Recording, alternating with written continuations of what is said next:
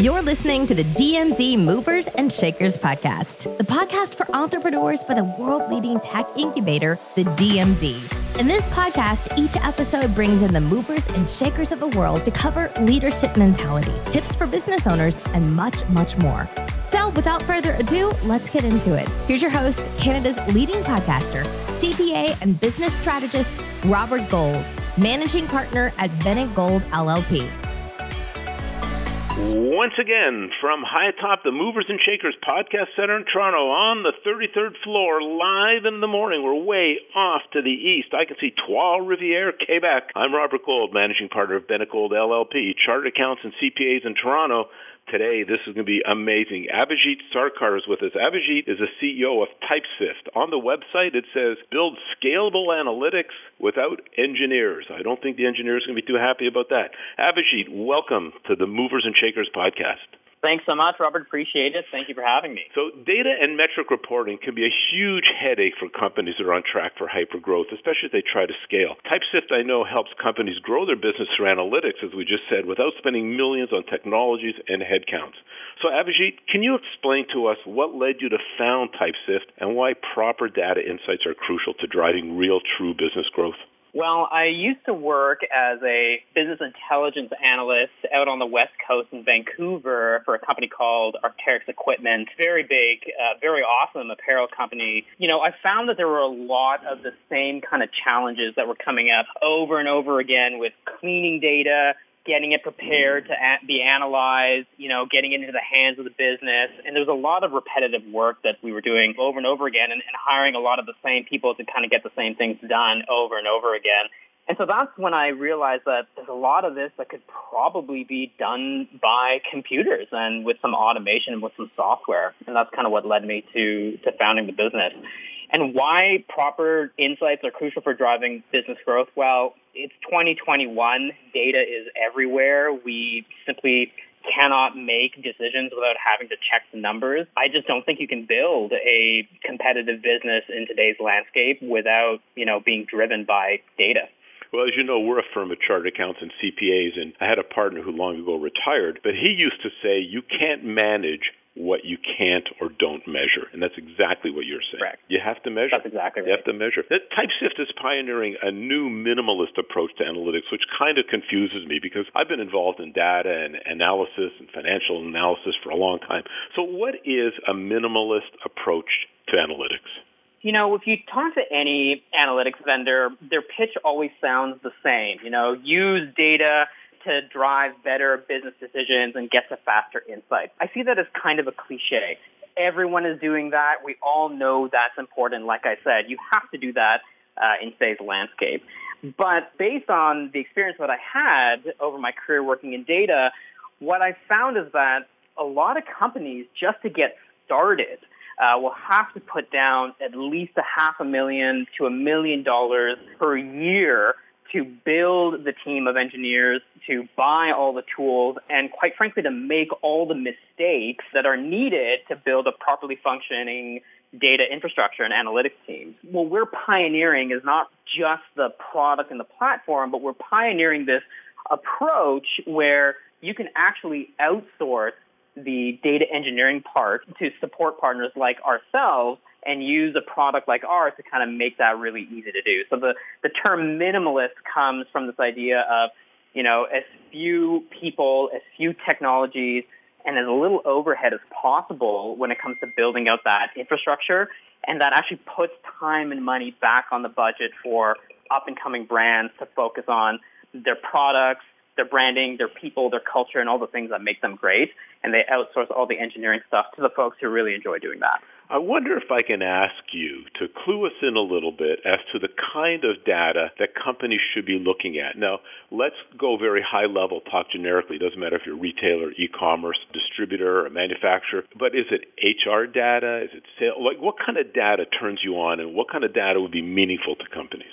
I'm going to put on my finance cap here and say that probably the most important number, and I'm sure there's lots of people who will disagree with me on this, but the most important number for any business is EBITDA. That is something that every CFO cares about.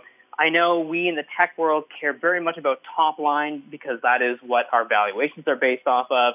But that doesn't mean that EBITDA is not also extremely important. So we basically say, to our customers that the first thing you should be looking at is any piece of data that has a direct impact on EBITDA. So that obviously means your top line sales. It obviously means all of your costs. That could mean how your resources or how your money is being spent in terms of different resources. But EBITDA is the first thing that we look at because moving that number gives you, through the use of analyzing your data, is going to give you the biggest bang for your buck in that investment. Then you can move on to other things, and it starts to get more and more case by case depending on the kind of company that you're working with. Tech companies obviously care a ton about user behavior, how their platform is being used, and that can, significantly drive usage and therefore EBITDA as well. But I say that, whatever data you're looking at, if you can make the link back to EBITDA, you're probably moving in the right direction. And wearing my accountant hat, I have to agree with you because EBITDA gives us an opportunity to understand the cash flow and how management manages cash flow going forward, thinking through their runway, thinking through all the burn rates they deal with. Cash flow is going to be the king in all this, that's for sure. And the other thing I would say about you used to put on your financial hat, I also think that people should spend some time with their accountants or on their own with their CFOs, depending on the size of the organization. And let's look at the financial statement ratios, because if you got current financial statement ratios, they are really good predictors of the future, the next quarter, the next half year, the next year or two. Those financial ratios are really, really important. And that's data that anybody can do very easily. You can Google financial statement ratios and their meaning, and you don't need an engineer, you don't even need an accountant, but it'll give you data and analytics that are meaningful to building and running your business. I want to talk about CTOs for a second, Chief Technology Officers, because they're generally the first defense for any kind of technical disruption. And technologies now advance so quickly, exponentially, that they can impact businesses overnight. You just turn around and something changes when it comes to tech. So needing to be ready for tech shifts and spotting new ones as they emerge has become imperative for businesses and their CTOs. Survival's on the line. Abhijit, do you think it's important for businesses to have someone in the executive team to navigate shifts in technology, or can they do it on an ad hoc basis? What's the old saying that the only constant in life is change? That's the one thing you can be very certain of, is that things are going to keep changing.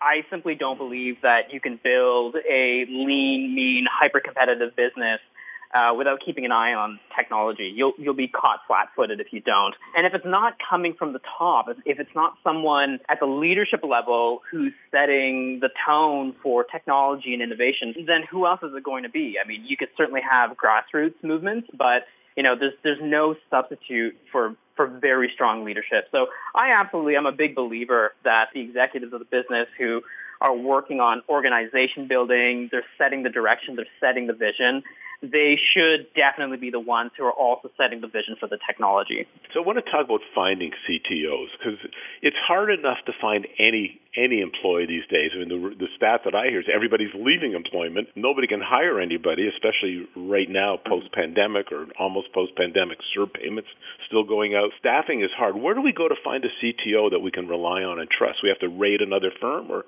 is there a bank of CTOs somewhere? I'll split that into kind of two parts, because there's CTO in my mind speaks very specifically to tech companies. But as you know, there's all kinds of other businesses that are not tech companies. So I'll address those ones first. If you're not a technology business, specifically if you're in, say, consumer goods, the role of the CTO or technology visionary is often shared between two people. One would be your CIO, or, if you're big enough to have a CIO, if not, then likely a VP of digital, VP of technology, VP of IT.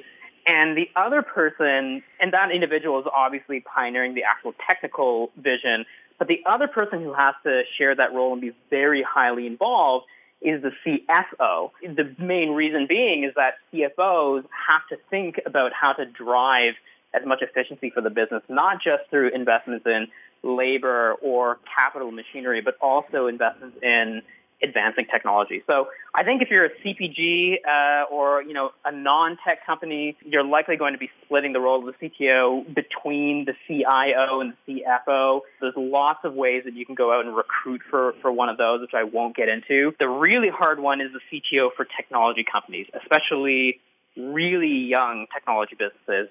And I think one of the big misconceptions is that the CTO at a tech company is just someone who writes the code.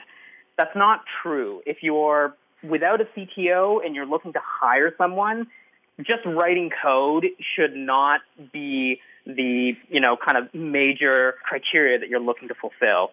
Your CTO has to be someone that shares and quite honestly understands the vision of the business and the product and the CEO and knows how to use technology to deliver on that vision. And quite frankly, knows how to do it in a way that's extremely financially efficient. This is why I just said the CFO is usually the person who also kind of shares that role in a CPG business. So that's a really tough find, someone who's both technical, who understands the vision, how to deliver on it, and do it in a very financially efficient way. I honestly don't think you can hire directly into that role. I don't think you can post a job on Indeed or something like that just saying we want to hire a CTO, because as you had mentioned at the start of the call that people are leaving jobs to go off and do different things. It's going to be really hard to hire a CTO for, a salary and 2% options. So what do? I kind of have two approaches. One, if you find someone who's a real gem who may come in more at a development level, developer level, engineering level, even a senior engineering level, but they just have a real knack for the vision and the business and really understand where the company's going, that person can eventually be groomed into a CTO role and kind of grow with the business, and that's something that would happen over time. The second option, which may not be as popular, but I certainly stand by, is if one of the founders, if both of the founders of a business or all founders of a business, if none of them are technical, one of them should dedicate themselves to trying to become technical. There's a lot of resources out there on learning how to code. There's boot camps out there. There's tons of support. It is absolutely possible, and it doesn't make sense to put a limit on yourself. So if you can learn to become that CTO, if you're one of two or one of three founders who has that knack for technology and can learn to become a technical person, that's another option to go through. So I have a last question on CTOs, because you've given us some really good information, really good data, if you will. Minimalist, not so much. If I hire a CTO tomorrow, what is my success metrics for that individual? If I were to hire a CTO, what do I want them to be able to do? They need to be able to just get it. And I don't know that that's a metric that you can easily measure. I don't know how to put a number on that, but someone who simply just understands the vision of the business, understands the vision of the CEO, where they are trying to go with the company, and is able to really be a partner and kind of bring their own opinions and their own ideas. The worst thing, I can tell you, it's definitely not going to work out if that person has to stop and ask, is this the right approach, or is this the way to go, or, what's kind of the next thing to do? That CTO needs to be a visionary in and of themselves and need to be able to bring, kind of that equal partnership to the table, and also not be afraid to challenge the other founders in the business and say, this is how I think we should be doing it. And I think that goes with any C-suite position. Even if you're a local little tech shop working in the basement, that's your C-suite. Challenge everything. Ab, I want to ask you, how do we find out more about you? I know TypeSift is typesift.com, but why don't you tell us where we can find your social connections? Well, I'm very active on LinkedIn. That's probably the biggest social media outlet that I use is LinkedIn, so feel free to reach out there and connect with me. I do write from time to time on medium.com, and we also write a fair bit on the website itself, typesift.com. So any of those three areas, I'm more than happy to connect over. And there's some great information at TypeSift. I love the look of the site, the colors, and the things you say. You got some great customers there, so I like we're different, see how. Final questions are my favorite part, the rapid-fire questions. I ask, you answer. One quick question. You ready? One quick answer. Okay. Best part about being a founder? The freedom. First real job? I was a digital design intern in high school at Honeywell. What are you watching on Netflix now? Murdoch Mysteries. How do you relax? I go for bike rides. Favorite city? Oh, I'm going to have to say Toronto, with Vancouver being a close second. I get New York most of the time. Finally, what industry will be gone in 5 years? That is a good one that has got me stumped. Somebody said paper once. You can't say paper. Somebody said lawyers. You can't say lawyers.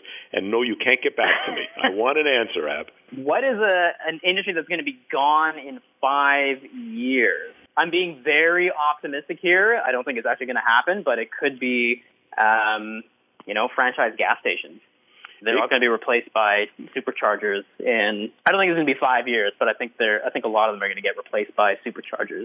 That's a good one. Abhijit Sarkar, CEO, Typesift.com. Abhijit, thank you for being a guest on the Movers and Shakers podcast. Appreciate it so much. Thank you for having me. It was great fun. Until next time, I'm Robert Gold, managing partner at Bennett Gold LLP, chartered accountants and CPAs in Toronto. If you want to see how we analyze data, check us out at bennettgold.ca. See you next time in the morning, everyone, and good night. Trois-Rivières, Quebec. And that's a wrap for this episode of the DMZ Movers and Shakers podcast. Make sure you subscribe and follow our podcast so you never miss an episode. You can also visit us at dmz.ryerson.ca for more tips and tools designed to support your business. Until next time.